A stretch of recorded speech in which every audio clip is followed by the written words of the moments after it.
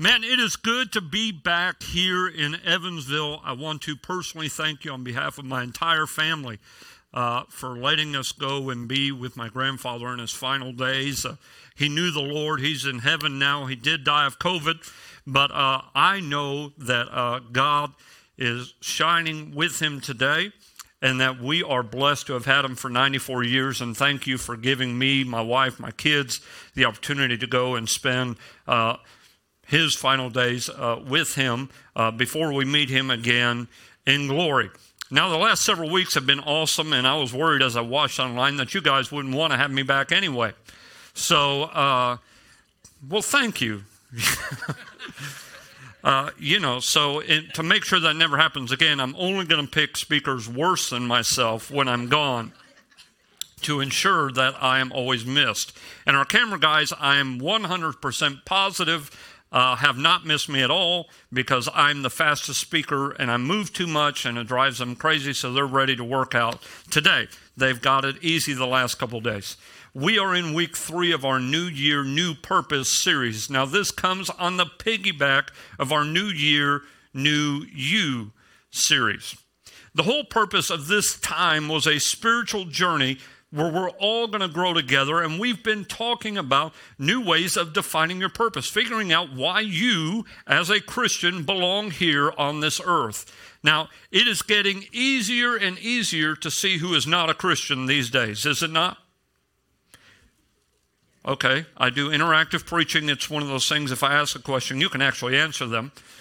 Okay, we take a poll at the end of service. If you don't talk, you're not allowed back. And so what happens is it's getting easier and easier to find out who is and who is not a Christian, right? I mean, that's just something that we can see clearer and clearer. It doesn't matter what television station you're on. When I was growing up in the 80s, there were just some things Christians didn't do. And now it seems like you can find a Christian that accepts anything, wants anything, especially in the work world. Okay, when you're at work, everybody kind of calls himself a Christian. How many of you know people, and I'm not saying judge people, but you know somebody, okay, who you're like, they call themselves a Christian, but boy, when they're at work, they don't live anything like that. Yeah, me too. I work with some of those guys. I do. You just saw one on the screen.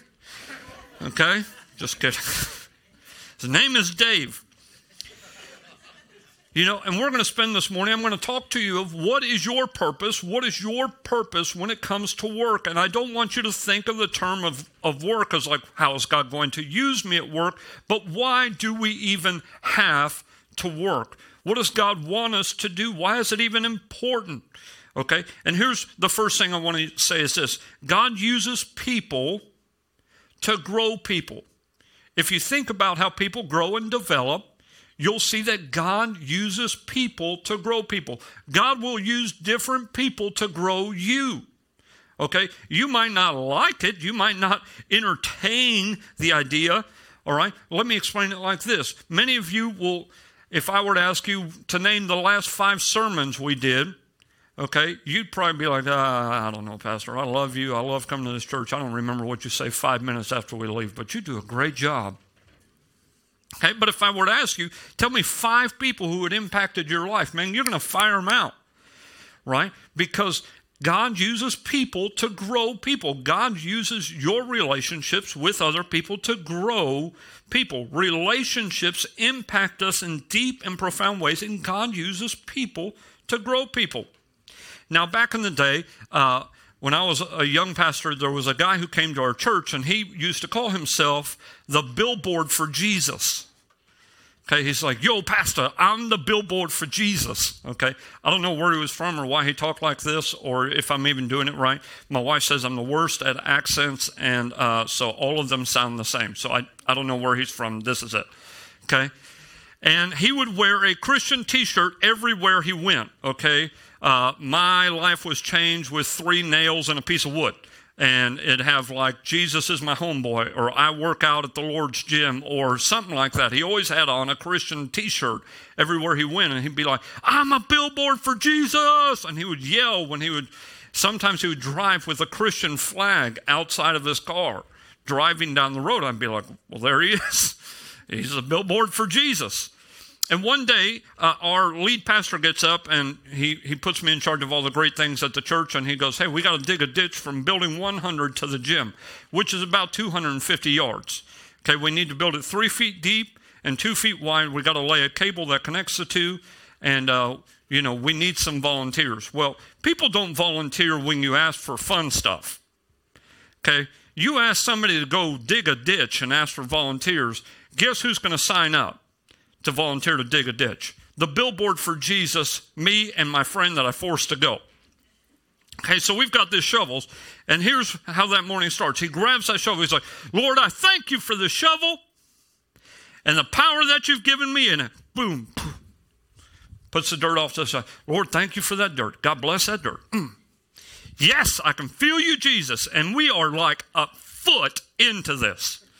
Okay, for the next 5.5 hours, we thanked God. I joined him. I didn't know what to do. So I'm like, thank you, Jesus, for the dirt. Yes. And for my shovel. What else? Yes. And we just keep going. For 5 hours, we continue this repetitive behavior of thanking God for everything he's provided. And by the end, that 5 hours I thought was going to go by faster, but it felt like 5 hours.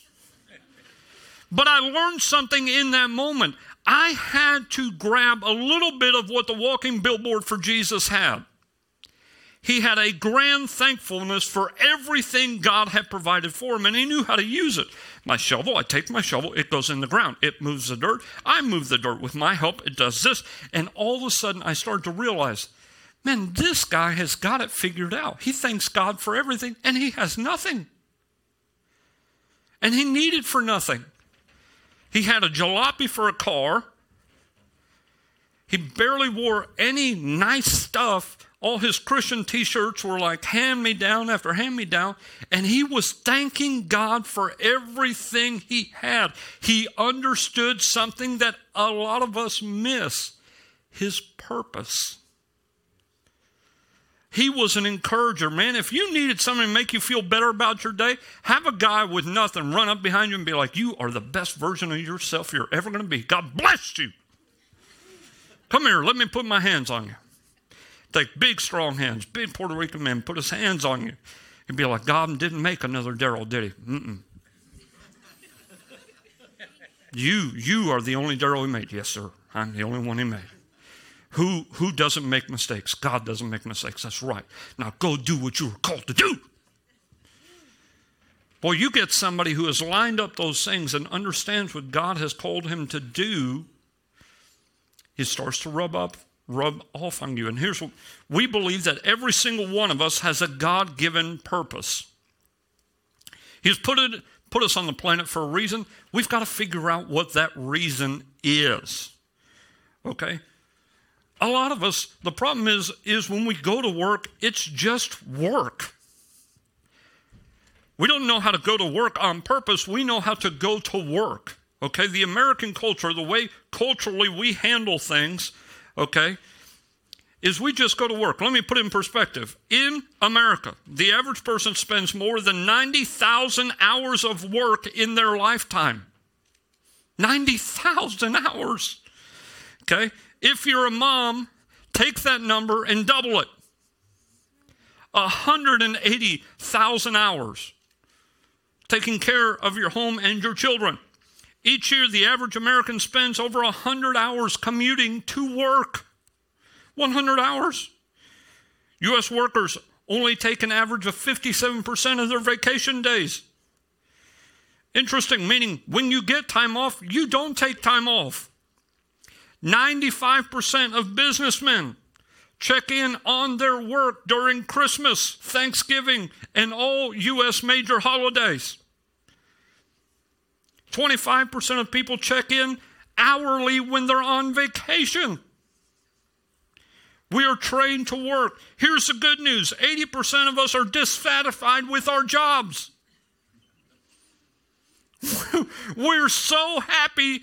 No, we're not happy at all with what we're doing. We're pouring so much of our lives into our jobs, yet so many of us aren't really enjoying with what we do. How many of you, be honest, we take an honesty test, hopefully your boss isn't here. You love what you do. You wouldn't do anything else in the world. Raise your hand. One person, two, hold on, I see some in the back. Real happy people up in the back. All right, you need to hang around them, figure out what they're doing for a living. I know a couple of them. Okay? How many of you would say, I could find something else? Okay, 80%. But we just go because of our culture. Our culture says it like this. There's kind of two ditches we can fall into. Okay? We spend most of our time at work. We spend all this time trying to do what we want to do. Do we do work for the sake of working, or we do theological style of work? And here's where I want to talk through both ways. There's the American way or the cultural way, and then there's Jesus's way. There's two different ditches you can fall into. The first one is this: work is nothing. Work means nothing. Okay, work means nothing. It's a thank God it's Friday culture. Okay, how many of you, when you wake up on Friday, you were more excited when you woke up on Friday than you were on Thursday? Because what does the end of Friday mean? Whew, I'm done. Okay, how many of you like quit secretly every Friday on your way out of work? You don't tell nobody. You're like, I am done with all you suckers. I hope this building blows up over the weekend. Okay, you know what? Just going to keep it there. We are working so that one day we don't have to work. We are spending our whole life working so that at the end of our time we don't have to work. You are spending 70 years so that the last 20 you don't have to work. How crazy does that sound? We wake up every day going to do something we don't want to do so that we can end up doing the thing we want to do, which is sit down, apparently. We spend our whole life working. Everybody tells you, well, you have to work. You don't enjoy it. You don't find any pleasure in it. You don't find any meaning. You're just doing it so that one day you won't have to do it anymore. You're like, wow, yes, that's what we do every day.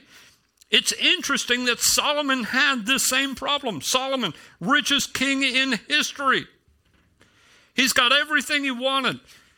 Okay? And at the end of his life, here's what we read in Ecclesiastes chapter 2. It says, so I came to hate life because everything I had done under the sun is so troubling. Everything is meaningless, like chasing the wind. I came to hate all my hard work here on earth, for I must leave it to others everything I've earned. And here's the second part here. It says this: some people work wisely with the knowledge and skill that they must leave the fruit of their efforts to someone who hasn't worked for it. So he goes on, and it's like this too is meaningless and a tragedy. So what do I do? People get in this life for all their hard work and anxiety. He comes to the conclusion, he says, all of this stuff, everything you've ever worked for, is meaningless. It's meaningless because at the end of the day, you're going to store up all this stuff and have to what? Give it away. Have you ever seen somebody who had so much at the end of their life kind of confused? You watch them. Some of you watch shows. You just don't realize that's what's happening. When you watch a show about a rich man dating a 20-year-old woman and he's 97, that's what you see happening. He's confused. He's not 20. He thinks his money can buy him 70 years. And he's confused why it's not working. Why everything I thought was supposed to add up doesn't add up. It hasn't found meaning. He hasn't found relationship. He hasn't found anybody who loves him anymore. As a matter of fact, he can no longer decipher between a gold digger and a grave digger. Right? He's got both. He's got them both. Waiting to pounce. Okay? In verse 19 it says this: and who can tell whether my successors will be wise or foolish? Yet they will control everything that I've gained by my skill and hard work under the sun. How meaningless. You know how depressing that's got to feel at the end of your life to have gained everything and then be like it's all meaningless? How many of you, that's how you feel at the end of every week sometimes? Man, this is meaningless. I got to work every week and I still don't have enough money. And then we turn to the government and we're like, give us more money. and they send you a check, and you spend that money. You're like, I still don't feel good. Send me more money. They fight about it a little bit more. They send you another check. Guess what? At the end of that, you still don't feel any better. All of those things that start happening, you start to realize that work is not the fulfillment because you're not on God's plan. You're not working towards anything. You're not working with somebody. There's a big difference between cultural work, okay, and being theologically sound when you go to work. Theologically, that's a big word. I'm going to help you explain that in a second, all right? He goes so far that Solomon goes, you know the best thing to do? He says, go get drunk and eat and toil and have a good time. Okay? He discovers that every person in their own strength for their own purposes ultimately ends up in ruin. The wisest man on earth says, hey, the smartest thing you can do is go get drunk. That's how pointless his life came. Okay? Because he went outside of biblical working with a purpose. You can't get up every day and go, man, I'm just going to go to work. If you don't go to work with a purpose, then you're just going to work. I don't know how many little kids are in here, so I'm not going to say what I was about to say. Let's just say it was a little bit more PG-13. So, next week. The thing is this, biblically, okay, if we're going to get into biblical terms of working and understanding, okay, you've got to be involved. You want to be doing part of the plan. It's got to be more than just a paycheck to you, okay? Everything that God makes is part of a process. In Genesis chapter 1, it says this, then God blessed them and said, be fruitful and multiply, fill the earth, govern it, reign over the fish of the sea, okay? The birds of the sky and all the animals that scurry along the ground. And here's what we're doing. Here's what God's saying. I created this whole thing. Now you're going to, read it with me, you're going to continue it. I created everything. Now you're going to continue it. He tells Adam, start naming birds. He doesn't even know what birds are. That's where we get weird names like chicken and turkey from. He's just making them up. What's that thing? I don't know, turkey. Looks like a turd, has wings. Turkey. Okay? I don't know how chicken, I just made up the turkey thing. Okay? His job is to help bring order to the world, to bring safety, to bring, to build structure, to help everybody move in one direction. Whether you believe it or not, that is what God has tasked every one of us to do. He wants us to join the process of creation and help bring order to this world. You're here to help bring order, bring safety, security to other people. You're like, how does that happen? Okay? And it says this, and so whether you believe it in God or not, this is why Christians should have respect and dignity for people who do work. Okay? The ditch digger. Okay? The person at McDonald's. Okay? The person at Chick-fil-A. Look, this is how I know Jesus is at Chick-fil-A on some level. I'm not saying Jesus owns Chick-fil-A, but they're there. They are the most organized fools you've ever met. Right? They bring order. Who do I know brings order and structure? Who can give me fries and a chicken sandwich in 7 minutes? They can. Okay, McDonald's been doing it 50 years longer than they have. Can't figure it out. I'm in your drive-thru, I'm angry. I know I paid $1, but that dollar means the world to me. Okay, they've got order, they've got things. It says this, it means that every job that brings order, helps people or leads humans to flourish, has dignity. It has meaning. When you go to your job, you should go with the understanding that you're helping to bring meaning to something. You want to work at a place that has vision.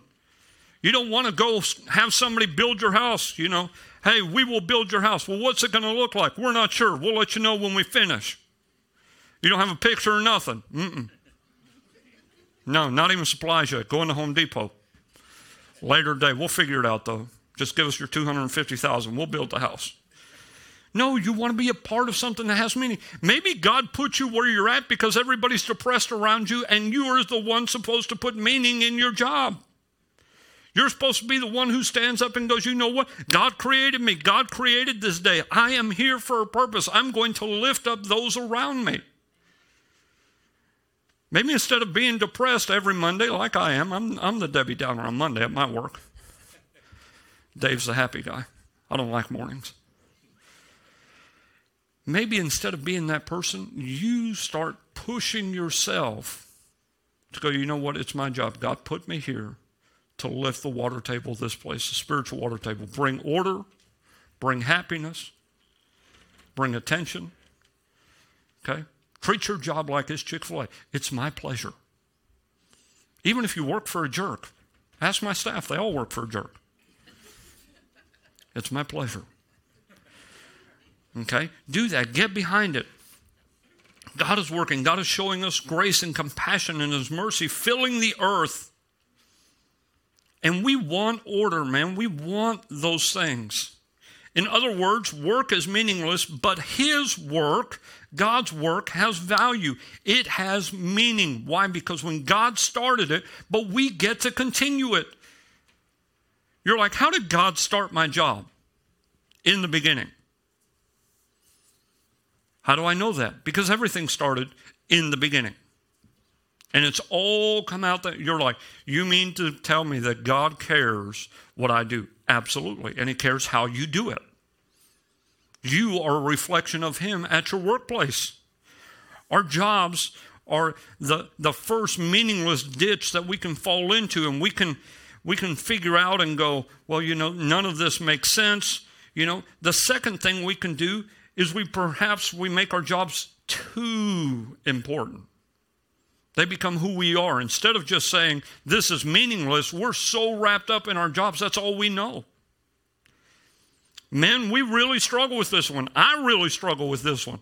At the end of every sermon, okay, I'm just going to be honest with you. At the end of every sermon, I'm waiting for one or two key people just to come up and be like, man, you did a great job. If they don't, I'm like, I missed it again. That was terrible. And 100 people can come up to me and be like, you did a great sermon. I'm like, yeah, but you're not the person I wanted to hear from. I wanted to hear from that person. They didn't say it. We often believe that our value is found in what we do. Look, God either affirms me or doesn't. Okay, society often tells you this, you are what you do. You ever been to a place, told somebody where you are, what you did, they didn't realize you had a lot of money? I met a guy one time, a friend of mine, has a lawn mowing business. And in Florida, you can make a lot of money mowing lawns. And we were talking to this guy, and he's talking, you know, look at me, I've got all this great stuff. And, you know, he's like, I got 44 boats, and I got a fleet of women and all this stuff. And, you know, he's driving some raggedy car. And my buddy's like, yeah, what do you do? He's like, I own a lawn business. It's not that big deal. And so he's like, oh, really? Does that make good money? He's like, yeah, I make good money. He's like, oh, how many lawns do you do? Oh, he's like, I don't do lawns anymore. He's like, oh, you don't go out of business? He's like, no, I have about 780 employees. They mow the lawns. He's like, you have how many? He's like, that's got to be millions of dollars. He's like, oh, yeah, millions of dollars every year. Absolutely. And the guy's face just plumped because you find your significance in what you do, and you don't realize it had nothing to do with the job. It had everything to do with the man inside that. You can have all the money in the world and be a hollow human being because you're sitting there telling yourself, hey, in fact, every time we see this huge economic crisis or we see the downturn of these, we start to see the metal people are made of. If you live for your job, when your job starts to go down, you'll throw yourself right off a building. We see it happen. We see people who had all the wealth in the world, the second they take away their wealth, they were nothing. And let me tell you something, if you're not you without money, you're not you with money. Jesus is where your value comes from. Period. Not plus.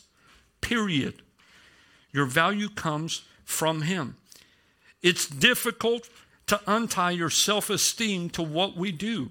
Men especially, we struggle with this. It's difficult for us to untie our self-esteem from our paycheck. You're supposed to be the provider of the family, right? Or you got to go out. You got to work harder. You got to do all that stuff. And the problem is sometimes you will work so hard, you will do all those things for money, and your family just wanted to see you. I've seen family after family, parent after parent, telling me that they are providing the best life they can for their children, and they are, and God bless them. They're working 100 hours more than they should. And I talk to their kids are out of control, and their kids are just going, I just want to see my mom. I just want to see my dad home. Why? Because their value doesn't come from the dollars or the gadgets that you give them. It comes from time with you. That's where their value comes from. They want to have time with you. Ask your kid. I promise you. They're going to say Xbox at first, but they'll be bored of the Xbox in like a week. Doesn't matter if they make the next one $50 million. Some of us will buy it. They'll be tired of it in a week, and we'll lose our minds. That's what you wanted. It is. I love it. I love it. And they'll play it crying. The reality is, they just wanted time with you. We sometimes work as if we're trying to prove something to ourselves, trying to prove something to our parents, trying to prove something to our bosses, trying to improve something in our community, and ultimately we're trying to prove something to God. Am I good enough? Look at me perform. Look what I can produce. I have value. Comparison is an identity issue. It's also a heart issue. And it ultimately leads to the third thing on this list, which is burnout. We sacrifice all of our families on the altar of burnout sometimes in the name of trying to help them. How many of you have parents that work so much you never saw them? Anybody here? Raise your hand. Thank you. You're going to heaven. Theater 2, I can't see you. I'll find out. It's exhausting. My mom, I love her, man. I got to spend time with her the last couple of weeks. It's been awesome. My mom worked her tail off. But from the time I was 14 to the time I was 18, I might have saw my mom 3 or 4 hours a week. That was tough. She was providing. She was doing what you're supposed to do the American dream. But I promise you, I would have done with less to spend more time with her. I've never done a funeral where anybody said, thank God for the money. I've done countless funerals where everybody said, man, if I just had one more day, I'd give it all back. If you give me all the rich, I just want to spend more time with them. I remember when I was 18 years old, my dad died. He had a brain aneurysm at work. Paul, you can come join me. I'm going to close here in just a second. He had a brain aneurysm at work, and we get a phone call, and I'm at my girlfriend's house, and then we drive over to the hospital. By the time I get there, he's hooked up to all these machines, and they're saying he doesn't have any brain activity. I'm a young Christian. I'm praying. I'm believing, asking God to do some incredible things. And 3 days passes, and me and my brother, since my father wasn't remarried,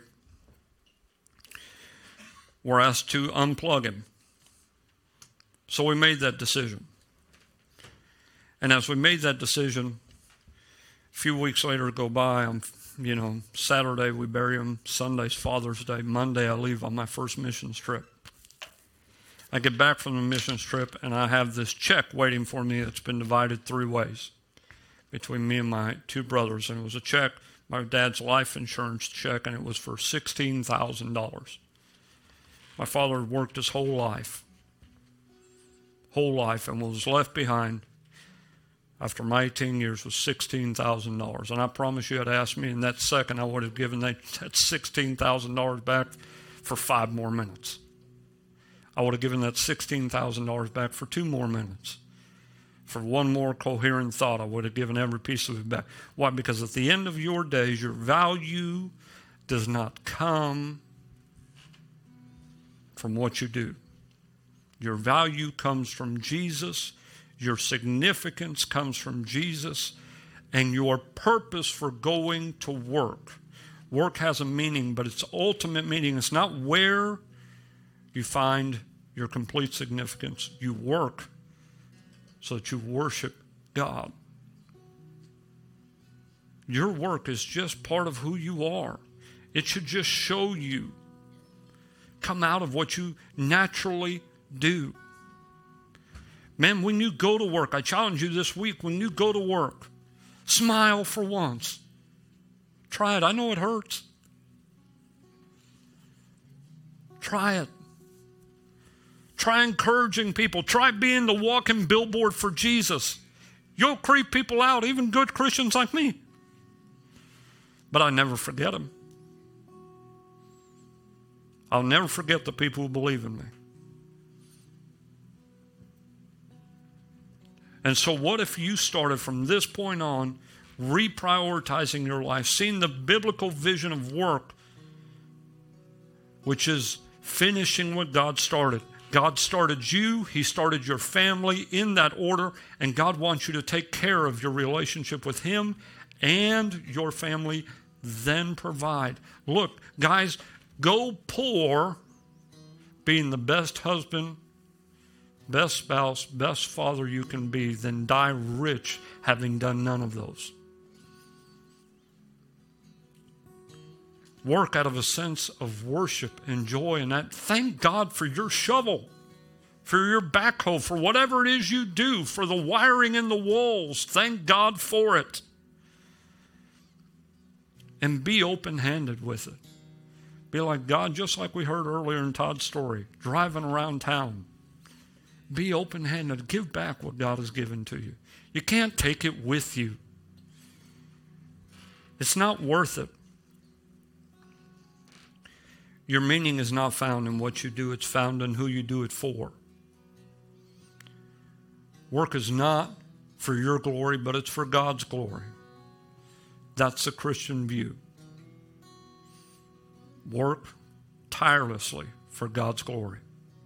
In everything you say and do, in everything you say and do, in everything you say and do, do it unto the glory of God. In everything. When you wake up in the morning, do it in the glory of God. When you go to work, do it for the glory of God. When you go to bless somebody, not for your sake, but for His sake. When you work as a father, when you work as a mother, do it to finish what God started. You aren't just a mom. You're a mom on a lineage that Jesus has put forth. He trusted you with the children you have to raise them up. Your job is not one that's going to get applauded easily or acknowledged often, but you have spent 180,000 hours over the course of your lifetime to raise it. I'm telling you to do it well. Men, rise up, lead your family, stop playing the second seat, take responsibility for the spiritual life of your home. I don't know how to pray. You're never going to pray with that attitude. Nobody taught you how to walk, but you figured it out. Nobody taught you how to ride a bike. You got there. You can learn how to pray. These are simple concepts. Why? Do it all for the glory of God. It's not how much your salary is at the end of this world that matters. It's not how much your bank account is at the end of this world. None of that's going to matter. It's the impact you left on the world behind you. And I want to be a church man that impacts this area in a huge way. And we've got to be people who see through all the garbage, see through all the sludge. So I'm going to ask you to stand with me, whether you're here in Theater 1, Theater 2, or online. Stand with me all across this place. This is how we're going to close today. We're going to sing a song. It's called Jesus Paid It All. It's an old song. At the end of that, I'm going to challenge you.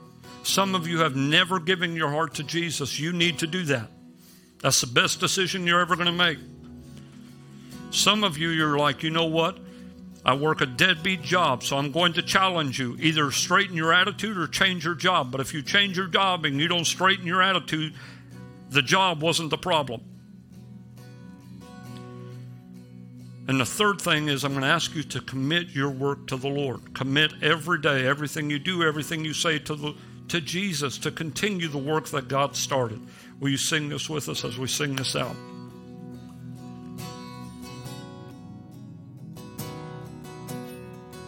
We sing Jesus, thank you, Lord. Sing, I hear the Savior say. And I hear the Savior say, thy strength indeed is small. Child of weakness, watch and pray.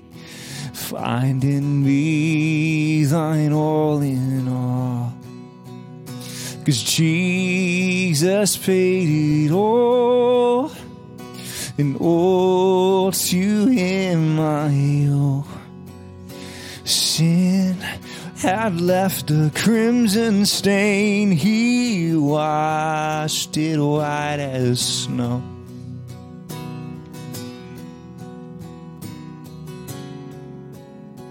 Lord, now indeed I find. Lord, now indeed I find thy power and thine alone can change the leper's spots and melt this heart of stone. 'Cause Jesus paid it all, and all to him I owe. Sin had left a crimson stain, he washed it white as snow.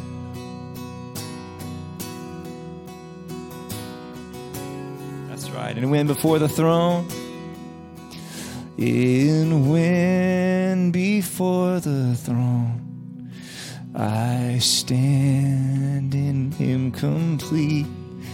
Jesus died my soul to save, and my lips shall still repeat. If you know, you sing, you sing. 'Cause Jesus paid it all, and all to him I owe. That's right. Sin had left a crimson stain, he washed it white as snow. Thank you, Lord. Thank you, Jesus. Thank you. Here's what I want to ask today. With every head bowed, nobody looking around. If you would say, I need Jesus in my life. I've never asked him to forgive me. I don't know where I would go today.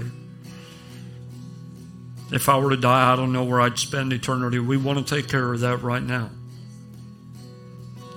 If that's you say, I need to ask Jesus in my heart to change my life. Will you raise your hand so I can pray for you real quick all across this building? Raise your hand. You need to accept Jesus in your heart for the first time. Thank you.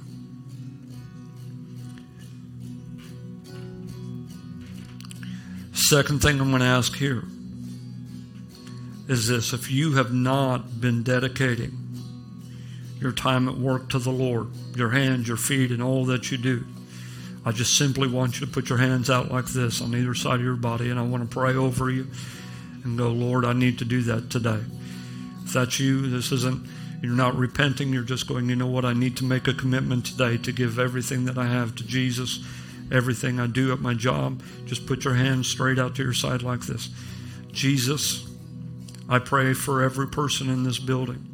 Lord, we commit our hands, our feet, our mouths, our tools, our resources to you.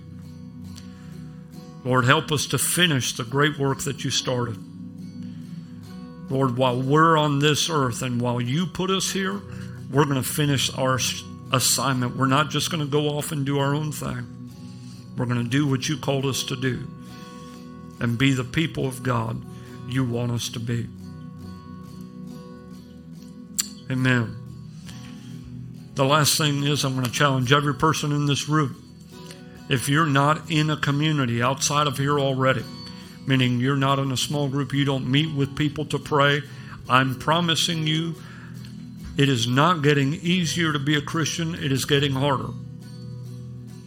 And if you think there's going to be a time that swings back and things are just going to get easier and easier, You need believers around you.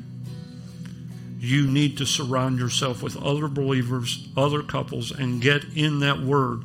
There may come a day where we might not be able to do this. I hope that never happens in my lifetime, but I want you and every one of us to be prepared as if it was. I told the staff this morning, in the United States, we are no longer the home team. Christians are no longer the home team here. We're now the visiting team. And we need to pray and believe and start doing something about it. And that starts with every one of us doing our jobs and going, you know what, we're going to reach our city. And then from there, we're going to continue to reach until we get them all for the cause of Christ. Amen? Amen. God bless you guys. Have a great week. May the Lord be with you and shine upon you. Amen.